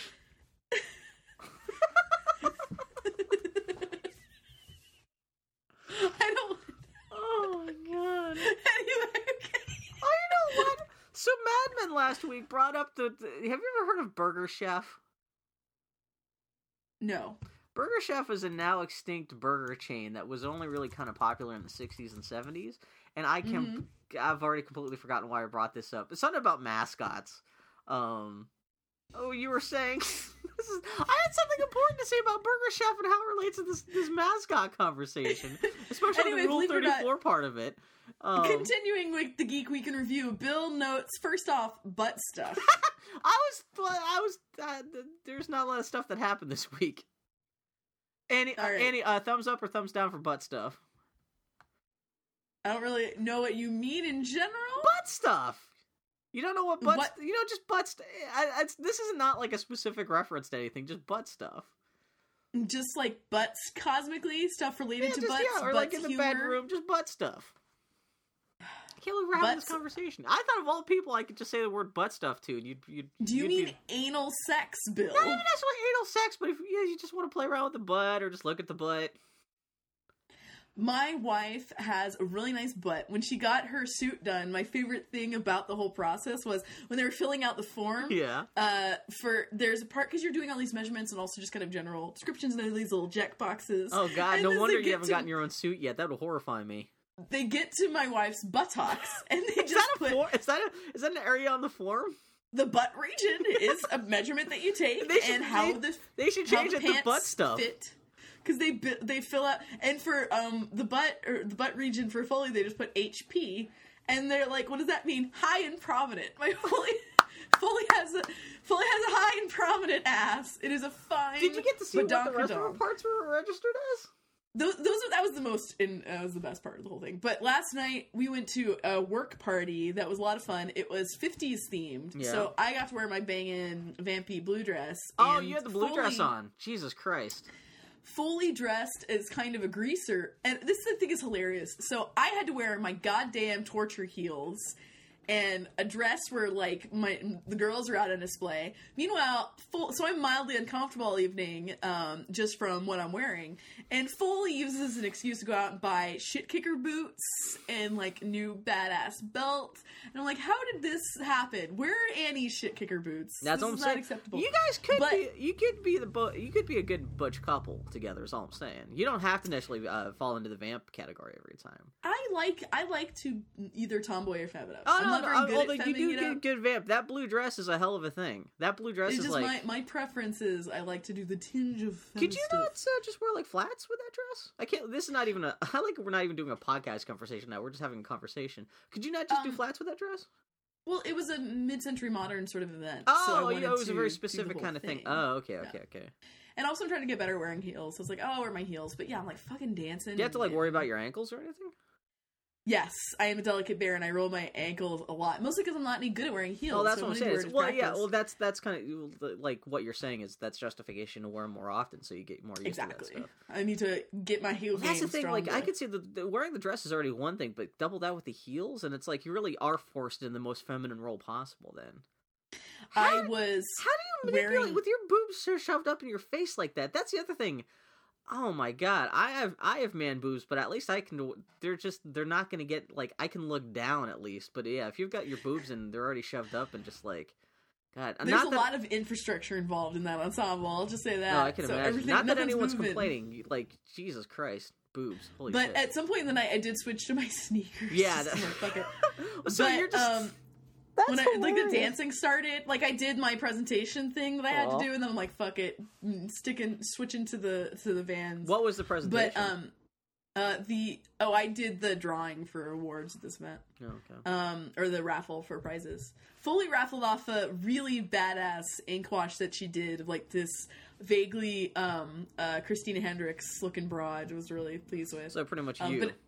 But, I ain't got them gams, son. Does she have gams? I never even noticed. she was like, okay, well, I'll just dress as a greaser. So she was wearing these really nice pants, and every time she walked away, I was like, so people would be talking to me, I'm like, hold on. All right, continue. She got a nice badonkadonk, but I like watching her walk away. It is very cute because both of you guys fall into that same role. When you guys are out together, both of you guys are just like, it's obvious that you guys are both going to get well fucked at the end of that night. It's almost like I married a person I'm attracted to. I know, but both of you guys, but it's so many people like stop being whores for each other in public. You know, after a while that kind of dies down, but both of you guys are still like, it's like you guys are still first dating. It's very cute. I am very attracted to my wife. Yeah. She well, is no, that's really, a good really thing. Yeah, Bill. I hate to break your heart, but we came home, I peeled off all my infrastructure and put on pajamas. Oh, we really? watched an episode of Once and then went to sleep. How do you guys not just like bang each other out of your clothes? You think that would be the first thing? She worked a 10-hour day. Oh, okay. Well, okay, that's enough. If it was the weekend, okay, I forgot that she has to work on Saturdays, yeah. And as my wife and I, we were on the way home, I was talking to her, and she was like, this outfit, I told her, I'm like, this outfit is kind of assault-proof, because I'm wearing enough infrastructure that, like, it takes a lot of effort to undo all of this. Wait, what's the infrastructure? You think it would just be like a support bra or something, right? Tights, a bra, like, there's, like, a girdle sort of thing involved. Oh, really? There's okay. some, like... Oh, so you really are kind of doing the mid-century, it's not just... Yeah. Oh, okay, that's actually kind of cool. You're actually role-playing that. It's not like you're just putting on a fancy dress and saying, hey, I'm Mad Men. Well, no. Oh, that's actually... I mean, it's torture for you, but that's actually kind of interesting to hear.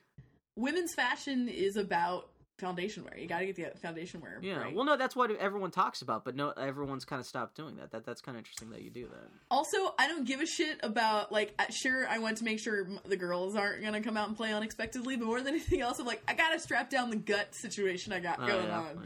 Like, I had 3 levels of foundation wear that were just about my former beer belly. So. Wait, how do you keep the girls from bouncing out? This is one thing I never understand with really low cut tops. Is there like tape involved? No, I cheated. Tape involved? I know some people use like double sided tape and shit like that. Oh, to keep the dress in place. Yeah, that's what I'm saying. Yeah, I cheated. I have like basically a tank top that's like a compression tank top. Oh, okay, that's perfect. Okay, yeah, because that really is just. This shows how little Bill knows about, like... Okay, yeah, that's good. It keeps my plunge from going too deep, but that's okay, because it was a work-related thing. Yeah, that's the other thing, because I can imagine that you want to show off your boobs, but you want to make it known that you have boobs, but you don't want to show, like, 98% of the boobs. Well, it's not even... To say they show off is, like, it's just, like, it's part of my body, and dresses are there, and that complements my body, so it's not like I'm like, hey, everybody, I got giant knockers, everybody, do you have some giant knockers? It's just like, what am I going to do? Not, like, try to obscure my giant knockers? Oh, no, well, if anything, I don't think it's a matter of you putting, like, your tits on display as much as, like, you tend to downplay your tits as much as possible, so it's interesting where you're put in a position where, just by default of what you're dressing, like, is, you know, it's... I'm trying to downplay my tits as much as possible. What makes you say that? Well, you do. You spent 2 years walking around with that big censored bar, like that pixelated censor bar, just like... That's true. Like, just holding it up against your chest whenever you're being photographed in public? There is that. That's kind of weird. So anyway, believe it or not, this is the Geek Week in Review portion of our segment. Sony announced 12 new indie games for the PS4, including, I'm excited about these. Yeah, it's pretty Spelunky, cool. Nidhogg, that weird pixelated fencing game, Apotheon, a pretty 2D combat adventure game where you're running around Bronze Age. Had you seen that before? I never even... I heard of it, and I saw some screenshots. I just only saw footage last time and was looking up notes for the Geek Week in Review. A 2D Super Metroid clone, a 3D sandbox resource trading game in space called Drifter. Ironclad Tactics, a Civil War-era card-based tactical game that comes in its own in-game graphic novel. A Double Fine puzzle platformer called Scapegoat 2, and they only published that. That wasn't the Double Fine game. I didn't realize they published games that they didn't develop. They started doing that. They did that for I think they call it Double Fine Presents. They did it for Scapegoat 2, and then they did it for this Kickstarter that just got funded called Last Life. That looks pretty cool. Which, that's a great name for an environmental puzzle game, Scapegoat. Well, you play as a goat. It's ridiculous. It's apparently supposed to be ridiculous. What's that with goats and video games all of a sudden? A top-down co-op shmup called Jamestown. A 3D Metroidvania game called Source, and another fencing game called Starwall. So, this one much sillier. Yeah, Starwall, it's actually, it's another fencing video game, except you're playing as a space whale. You're essentially a space narwhal, And it seems to be up to 4 players at once, just everyone's just randomly attacking each other. And you're floating around, like, double-ended over space and stuff. It seems pretty cute. That's adorable. Yeah, I want there. I miss out on all these games just because they're not on the GD Max. Yeah. So, and also I do prefer, as I've said a bajillion times, to play things in the living room on the TV with my wife with a controller than on a computer anyway. So yeah, so I'm looking forward to this. PC people being like, "Oh, these games, I've played them years ago." Well, it's like Spelunky, like everyone's already played that. That's already available on 1,000 different things. But like all these other games, well, yeah, exactly. If you're a console only person, yeah, this is good news to hear. This is, I don't know. Fuck people. It's like anything that you can use to broaden the reach for these sorts of games, I'm in favor of. Yeah, fuck people who want to be all like, oh, you're just playing that now. I played Jamestown a year ago. Well, having said that, when Gone Home comes out for consoles, I'm going to be an asshole. She says, drinking from her Gone Home themed mug. That's right. Longtime Tony Hawk studio Neversoft is being folded into Infinity Ward. Mm-hmm. Didn't Neversoft do some of the, Yes, you're completely correct on both accounts. Fuck. They worked on not Garage Hero. Haven't they worked on some of the Call of Duty games? I think what was the most recent Call of Duty game? Was that Ghosts? I think they helped with some of the map packs, and I think that's what convinced Activision to say, hey, well, you guys aren't working on Tony Hawk anymore, and you're not working on... they also worked on a lot of the Guitar Hero games. Yes, this studio is used to working on Activision franchises that are being milked the fuck to death, and which is a shame because no one got fired or anything like that. They're just taking this Neversoft groove and just merging them with Infinity Ward, which is the remains of what's left of the studio that first invented Call of Duty to begin with. Yeah. But yeah, it's really just it's kind of a shame because Neversoft made a lot of great games. I mean, they're the studio that made the Tony Hawk games. They're the one who invented that shit, and that was kind of their calling card for the better part of a decade. And yeah, kind of sucks to see them go away. But I guess it's not like it's not like we're missing out on a great Tony Hawk game franchise revival that could have happened if this didn't happen, but I don't know. This is a weird time for games. It's amazing that Neversoft lasted as long as they did. Well, this is, I mean, just two news stories happening in the same week. Again, that this is kind of further proof of, you know, this big AAA developer being smushed into another big AAA developer just to keep on making Call of Duty games. I mean, that's one symptom of where big console games are going. Meanwhile, you know, this big console manufacturer Sony announces the big news of their week is actually this list a flood of new indie games for that same platform. Yeah, and so yeah, it really is the industry really skewing towards simpler, smaller indie games, which I'm fine with. I'd rather have more small games than one big game every once in a while. I mean, look at Double Fine. Like, I love Psychonauts. I love Brutal Legend. I love Brutal Legend, but I'd much rather have them come out with. Oh yeah, this shit is a godsend for a company like Double Fine. So they're no longer like their arms were always too short to box with God when it came to AAA development. I mean, that's how Brutal Legend got so fucked up in the marketplace. But it is nice to see even the console space turning towards being much more indie friendly, which is good for those guys. Yeah, and it'll be good for consumers. Having more options in the market than just like your usual Call of Duties is a good thing. Yeah, not to say consoles are the be-all end-all of video games, but there's still a lot of people like us, which we're very console-specific game players, and we can play stuff on the Mac or PC. But it's still nice to have console versions of all this stuff. Yeah. You know. Anyway, the Tomodachi Life LGBT controversy. Yeah, did you hear much about this? Yeah, so Nintendo came out with this game, or I should say they're porting a game that is, the whole idea is that it's basically like a life simulator. It's kind of like, I mean, for all intents and purposes, really high level. It's kind of like an Animal Crossing sort of thing, but without, you know, it's about you and your Miis and the people in your life, and kind of a Sims sort of thing. And the big thing is that you play as your Mii, and in your Miis you have your friends, and you develop a relationship with them. And a big part of the content is when you meet someone and you marry them. And the original version has hetero characters. In the Japanese version, yeah. Exactly. When you're a man, you meet a woman, or when you're a woman, you meet a man. And there was outcry because, like, when I play this game, the only way I can marry Foley is if I make her a male character. Mm-hmm. Which I will just say this: that's what I did anyway for me because it looked weird to have Foley in a dress. Oh, that's right. I forgot that's the default for those characters. Yeah. Yeah, so like there are lots of problems here, and the internet freaked out, and there was a big groundswell thing to add same-sex relationships, and Nintendo kind of whiffed it the first time around, where they came out and their response was the exclusion of homosexual relationships was not intended to be a statement, and someone's response to that I think kind of summed it all up. Which was, if I created a game that was only homosexual relationships, that would be construed as a statement. Yeah, exactly. And I thought that was actually the kind of most succinct sort of response to it. But then they came out belatedly, Nintendo's response to the response was just the more pragmatic, guys, this game is done. This is just a port. Like, we will absolutely in future games look at trying to have a more holistic and inclusive approach, but this is a game that's already baked, and it's like, which that was actually for Nintendo. That was actually a very, very forthcoming, apologetic statement. But that first one, I can't believe they couldn't see this situation coming. Where that first statement, where it was just so tone deaf and not really understanding what the situation was, and the fact that this game had come out in Japan like a good year or so ago, so they had a whole year to kind of anticipate problems with this. Yeah, and Nintendo of America, their localization department is usually pretty savvy about this stuff. Not that they always go out of their way to fix stuff like this, but at least they seem to be able to anticipate some issues like this.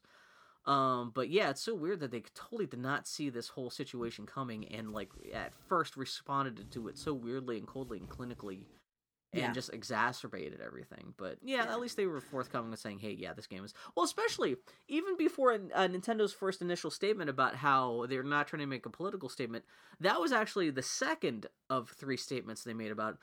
Originally, their first statement was Bill Trinan, the head of their localization team at Nintendo. He just came out and said, well, we were going to patch the... There's a glitch in the game in the Japanese version that allows 2 people of the same sex to have a baby, but we didn't patch that out.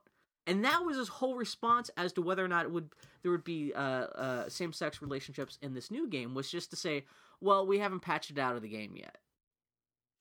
Which that's not a yes or no. Just saying, well, technically it's possible it's a mistake, but trying to make it sound like it's a positive thing that we haven't patched it out yet. And that was even worse. And so at least on the third try, they got it right in terms of their answer about this stuff. But, woof. Yeah, but it'll be really interesting to see if they ever come out with another Tomodachi game, to see what Japan does, because I know Nintendo is an extremely conservative company, and Japan in general is very conservative when it comes to this kind of stuff too. Lesbian, gay, LGBT stuff is very stigmatized and very... Not that it's super popular over here in the United States, but we no, but it's a cultural thing. It is a cultural thing, so to some degree. Something with Nintendo, especially in a company that is as conservative family values as Nintendo is. Yeah, like they go out of their way to be kind of.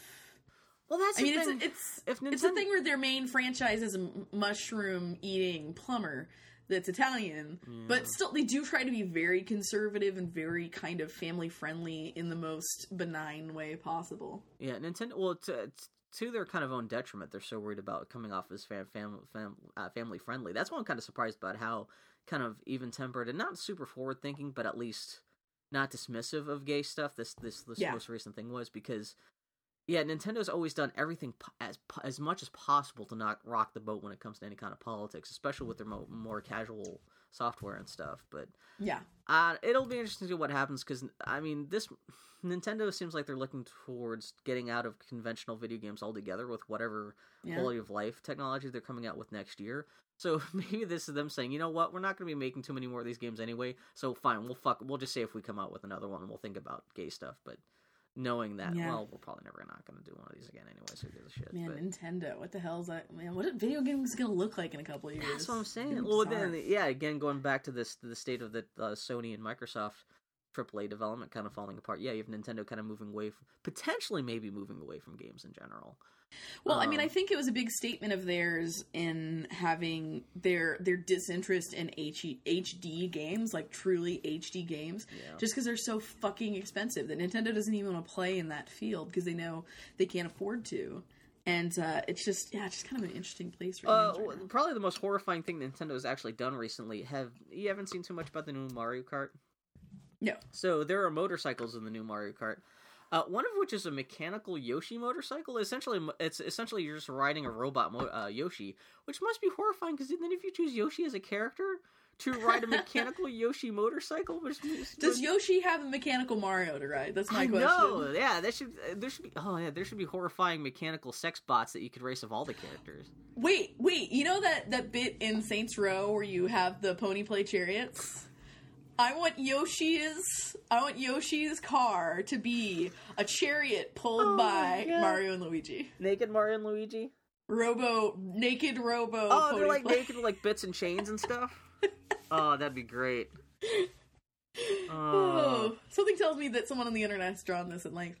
A company called Analog Interactive will start selling $500 aluminum NES controllers. Yeah, there you go. Yeah, for these are consoles carved Eurovision from fans. Yeah. These are consoles carved from solid chunks of aluminium with the guts of cast-off NES and Famicom strapped inside. Yeah, that's pretty crazy. Yeah. Although I saw people in NeoGAF complaining about the most important component of the system, which would be a converter which would let you send an HDMI signal to your TV, essentially the HDMI connector, does not come with this $500 Nintendo console, and it has to be purchased separately for $50.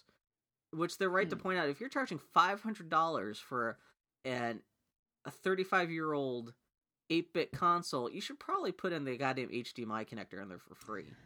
You're paying $500 for a weird-ass, bespoke, like reconfigured piece of ancient hardware, dude. Yeah. I'm just saying. At the very least, would make for a great murder weapon. Because, like, that big chunk of heavy aluminum, like, Bill, oh, man. In the library with the aluminium NES console. So I guess, like, part of the thing is, like, supposedly the aluminium... now people want to say aluminium case. I was curious to see if I could get you to do that. Supposedly the metal is supposed to, like, shield the signal so you get a clear signal to the TV or some shit like that, but... Yeah. You know, the weird thing is Nintendo no longer owns the patent on Famicom and NES chips anymore, so anyone can make an NES console these days. Huh. Which is why... I was wondering about that, because you'll see it like the grocery store. Yeah, exactly. That's what happened. I didn't understand that until fairly recently, which... How do you... you think that's... At the grocery store. What a Portland-centered sentence that was, by the way. I know, exactly. Yeah, Jesus. But yeah, anyway, so that's that. Orange is the New Black is renewed for a third season. Chocolate and vanilla swirl, swirl, swirl. Notes Bill. Yeah, no, HBO must love this shit. Has the second season even aired yet? No, well, it also got renewed for a second season even before the first season aired last year. Which, right before that premiered, everyone was like, oh, that must be pretty good symptom about this first season. HBO must really love it if they're going to renew it for a second season even before anyone's even had a chance to see the first one, so... Yeah. I mean, but it's smart because they can get this content to air, quote unquote, so quickly. Well, they may as well just hit the ground. Yeah, this new second season that's going to start airing in a couple weeks here will be airing less than a year since the first season had aired too, which it was for HBO shows can sometimes be that sometimes there could be a year gap or more than a year gap with seasons on HBO shows. So I had a false alarm when I booted up Netflix the other day because they're pushing all these behind the scenes things. Oh yeah, and I was like, "Oh, it's New Orange is the it's not New Orange is a New Black." Yeah, it should be coming up soon though. At least you get a couple more episodes of Lauren Propone or whatever the hell her name is. Propone. Man, I just found out she's a Scientologist. That kills my bone. Yeah, you know what? How'd you find out about that? I can't remember. Oh, because I got the New Entertainment Weekly, which had a cover story on Orange is the New Black. And that's one of the things they mentioned in there, that supposedly the reason she decided to leave halfway through the next season is because she got offended because of some kind of solid sign. Oh, it was because supposedly the Church of Scientology got upset with her playing a gay character. Ooh. And although she denies that in the magazine, there were still rumors that which that just... I hate that lady's character so much that just makes me even happier. That's why. Whatever gets her character off the show. Oh. Speaking of TV news, Community was officially canceled. But you know what? Thank God. I like Community, but all I've ever heard about Community, even before I started watching it, was like, oh, is Community gonna come? Every year, its renewal was like this big, like, oh my God, everyone like wringing their hands or everyone campaigning to bring it back. The fact that it's dead, I mean, at least it's fucking dead and gone. You can stop worrying about it now. Move on with your life. Yeah, it was good, but it was not worth that much of everyone flipping out about it. I'm talking about in terms of like whether or not it gets canceled. I want to make a comment about Firefly here, but I'm going to move on. Well, no, it kind of is the new Fire. It's the comedy Firefly. Where, I mean, although this is at least around for more than like 6 episodes, so at least it kind of justifies people freaking out about it. Oh no, I'm being a dick just for dickishness sake. I know. More importantly, in things that I care about, Hannibal was renewed. Yeah. Supposedly the only reason it was renewed is because it's mostly financed by weird European people. Yeah. The only reason I even say weird is because whenever anyone talks about it, they just talk about the European financing for that show in the most weird Vegas kind of ways, which almost makes it sound like it's financed by like weird like European cannibal drug mules or something like that. We're like, where's this money coming from? No one wants to talk about who's actually paying for this show about a weird cannibal. But I really want this show to be able to do Brian Fuller's weird full Hannibal arc idea. I want to get to Silence of the Lambs and shit. I want to see this happen. It sounds like if they actually capture Hannibal at the end of the season, the next season would have to be Manhunter, which would make the 4th season Silence of the Lambs. I don't know. We'll see what happens. But yeah, no. I wonder if they're going to give him the same deal that he got with Brian Fuller got for the first 2 seasons, which was not only does he get renewed, but he gets a 13-episode order straight off the bat, so he doesn't have to worry about being canceled in the mid-season. I wonder if we're guaranteed 13 more episodes, or if he just comes back for a couple episodes and he has to worry all season long as to whether or not they're going to get shut down. No, we'll see. I mean, no. Most importantly of all, Agent Carter is getting her own TV show. Agent Carter explain this to me, because you're the one who flips out about this. She is the in the Captain America movie, the first Captain America movie with Chris Evans, with the Joe Johnson Captain America movie. Is she Agent Carter character? Is she pre-existing, or is she just made up for the movie? You are asking the wrong person. Oh, you just like that character though. She's hot as hell. She's rad. I want to watch a TV show about this badass like British Secret Service agent. Is it going to be the same actress? I don't know. God, I hope so. This show really all is about people on TV. We want to bone like crazy. Also fully butt. She's really cool because she, I don't know. She's just kind of a badass character. I remember very little from that movie, but although at least from Captain America 2, we know she doesn't die or anything like that. Yet. She was just kind of. She was just a neat looking broad, and I like the idea of like an action espionage show with this Agent Carter character kicking ass. Is she not Agent Carter? What? Is she not Agent Carter? She is. Oh, I thought you meant her hanging out with Agent Carter. I misheard that. No. Okay. With this Agent Carter character kicking ass. So, but it's going to be a period piece, though, right? I think so. I hope so. Yeah. Does it? Well, so would it take place during World War II, or to take afterward? You officially, Bill. The information that you put down is all that I know. I've never seen the movie, so I'm not quite sure if her story ends like if it ends at the end of World War II, or if there's like wiggle room in the like maybe it's a prequel even before she meets Captain America. All I know is that I now have a Halloween costume. I'm just saying. Yeah. I will totally dress like Agent Carter. You totally could. She's rad. Oh, what does Foley get to dress as then? She could be Captain America. It'd be rad, actually. Are you kidding? What was the notation? High and prominent. High and prominent. That's gonna be the name of this week's episode. High and prominent. High and prominent. It's not wrong. Oh. Let's see. Moving on. What else? Roberto Orci might end up writing and directing the next Star Trek movie. I don't fucking know Star Trek people. I'm not saying you pronounced it wrong. Roberto Orci. Is that how you say his name? Yeah. He. Fun fact: he was one of the pod racers in episode 1. Really? With a name like that, he sounds like he should have been a pod racer. Yeah. But yeah, he was. So he's the one half of Robert. Oh man, who's his writing partner? They wrote like all these goddamn movies. Bear with me for a moment while I Google his butt. See, oh god, who is his writing partner? Oh my god. Okay. Ooh. Oh, he was a co-creator on Fringe. Yeah. He's one of J.J. Abrams' guy. He co-wrote everything from Mission Impossible to the Star Trek movie to yeah, exactly. He co-wrote the new Spider-Man movies, which everyone is talking about how specifically the writing in that new Spider-Man movie is fucking atrocious. Yeah. With Alex Kurtzman, he and Alex Kurtzman, they've been working together. Yeah, they've essentially been writing together for at least the last 10 years. Oh man, he wrote The Island, and The Island was fucking terrible. He wrote The Legend of... He wrote 3 episodes of Jack of All Trades, the Sailpunk syndicated show starring Bruce Campbell. And yes, I did say Sailpunk. He's the co-creator of Sleepy Hollow. Is that good? I've yet to watch it. I mean, Fringe was fine. A little bit of Fringe. Oh, I like that when you go to his IMDb entry, if you scroll down to the message boards. Now, IMDb message boards are notoriously the butthole of the internet. They're fantastic, though, yeah. The first thing is Hollywood, stop giving writing jobs to these guys. No, he is totally, like, right up there with... Who are the 2 guys that wrote Pirates of the Caribbean?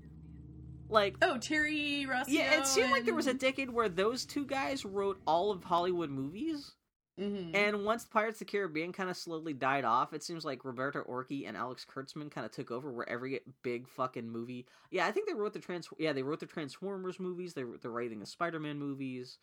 Mm-hmm. Yeah, I guess this dude helped created Sleepy Hollow, was a creative consultant on Xena Warrior Princess.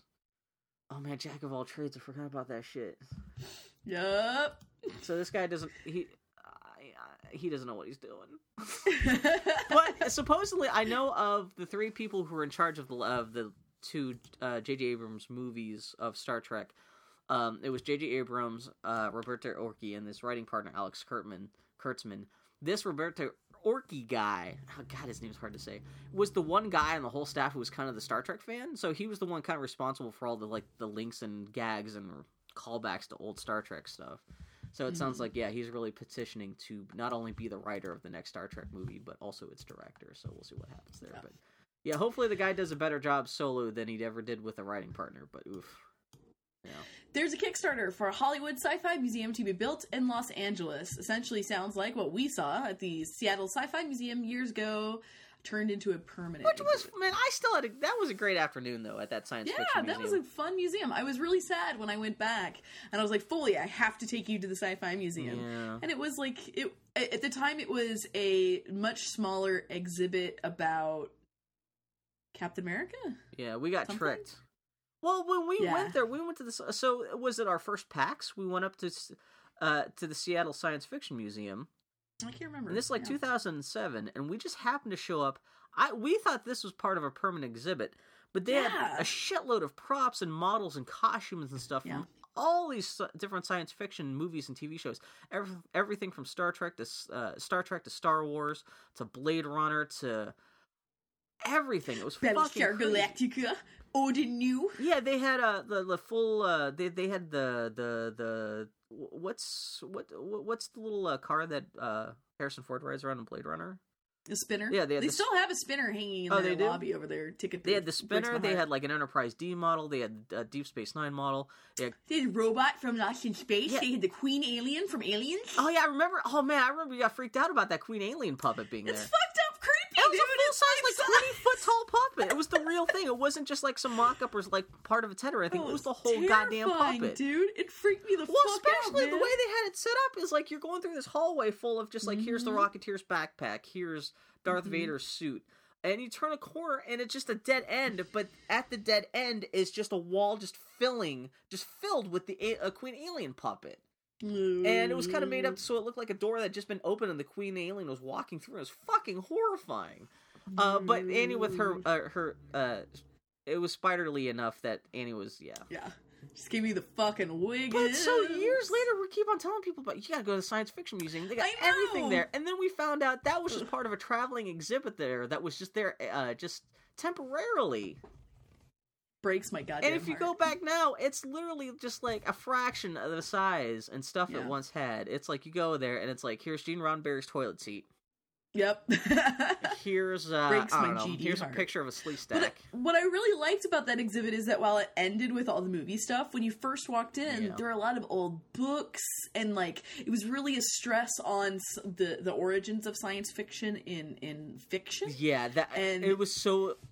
comprehensive. Yeah, and it like understood that sure you're here to see Darth Vader's helmet, but here's all the and context. It was in equal attention was paid. Yeah, they even mentioned like Jules Verne and H.G. Wells and stuff, and it was. Oh man, they had the dinosaur like the 3D dinosaur model from Jurassic Park when they were advocating for still doing like some degree of like the stop motion bullshit. It was so good. It was so good. But yeah, supposedly this Kickstarter for this Hollywood science fiction museum sounds like they're trying to build a permanent version of that. Because they have a very specific floor plan of... Actually, I need to Google this because the board of directors for this place... At first, I thought there was some bullshit... Like, it was just... This Kickstarter was being put together by somebody with... Just... Who didn't know what they were doing. But, wait, hold on. Hollywood Sci-Fi Museum. Let's see. So, the board of trustees for this... museum are Ronald D. Moore, creator of Battlestar Galactica, at least the reimagined version. Rick Sternbach, who's a production designer for a million Star Trek science fiction movies. Larry Nemecek, who was a Star Trek writer. Doug Drexler, who was a special effects guy. David Gerald, another Star Trek writer. It's actually got some talent behind the concept for this Hollywood Sci-Fi Museum. So. If this seems like this may actually be vaguely legitimate, but really that their floor plans are hilarious because like on the Kickstarter they show a video of like they created like a CGI mock-up of what it's like to walk through this museum. And you walk through the main doors and it's this big open area, and right above your head it's the Millennium Falcon and the Enterprise D from Star Trek. Mm-hmm. And then you go to like your left, it's like here's the Star Trek wing, here's the Star Wars wing, here's like the Terminator wing. Well, it's all Hollywood. It's not as comprehensive as this Seattle Sci-Fi exhibit. To be fair, it is the Hollywood. Well, that's Sci-Fi what I'm saying. Museum. But what we were saying was kind of the cool thing about the Seattle exhibit was the extra context they gave to it. Like, they had a whole little thing about like Ray Bradbury and all those guys, their influence on science fiction. Where this really is, you want to see Terminator puppet? We got the Terminator puppet. Which is not bad, but it's not quite as classy. But this is us just complaining about everything. I was gonna say, here's why things suck. But yeah, they have like a little Doctor Who wing. It's very silly. Oh, Phil Tippett's Mad God 2 Kickstarter ends in a few days. Yeah, Phil... Yeah, go ahead. Well, a Kickstarter for a documentary called Elstree 1976 just launched. It's about a bunch of English bit players from the old Star Wars movies, like the guy who played Darth Vader, Boba Fett, and random Cantina aliens. Yeah, so the first Kickstarter here is, Phil Tippett. He's the guy who did the dinosaur consultant, right? Yeah, he's speaking of stop motion you for Jurassic Park. You had one job, Phil? Yeah, he's that guy. He kickstarted the first half of this Mad God stop motion animated film like 2 years ago. Now he's doing another one, so he's just got to... Yeah. But he's like, I think he's trying to get $60,000. I think he's just about to hit $50,000. But his Kickstarter ends in just a couple days, which I might actually throw a couple bucks behind this because I've actually interacted with him once or twice on Twitter about this Kickstarter because I just found out about he's on Kickstarter, and I love this guy because he's a special effects genius. And but he seems to have a sense of humor, and there were a couple things where I tweeted on Twitter about how people should back him because he spent a couple weeks during the making of Return of the Jedi dressed like a giant orange potato as the first test for like the Rancor pit monster thing. Yeah, because they tried to make like a big Godzilla suit of that thing first, and he was the guy inside the suit, but they decided that looked too fake and they got rid of the footage. And so I was tweeting about how he sacrificed like weeks of his life to like dressed in this orange potato costume that never worked out. And he saw that I tweeted about that, and he figured it, and we tweeted at it back and forth at each other once or twice. It was pretty cute. But yeah, so he's got a Kickstarter that may fail if people don't really pitch in the next couple days. And yeah, the second Kickstarter for Elstree 1976, which is kind of weird because I think they said they've already actually filmed the documentary. They just need money for editing and getting it distributed. But they've talked to it's 10 random people who were in the original Star Wars movies, the essentially English bit players. Like I said, not really. The guy who played Darth Vader and the guy who played Boba Fett were not bit players, but most of the other guys are like people who played random Cantina aliens. But it's just talking to them about their experiences being part of Star Wars, which I don't know if that sounds interesting to anybody, but I don't know if you're into that kind of stuff. That's a Kickstarter that's going on now. Oh, this is the other interesting thing too. The Kickstarter now seems to have Kickstarters that go on for 2 months. When I checked on this, it had 56 days left, which I didn't realize Kickstarters could go on for that long. Fascinating.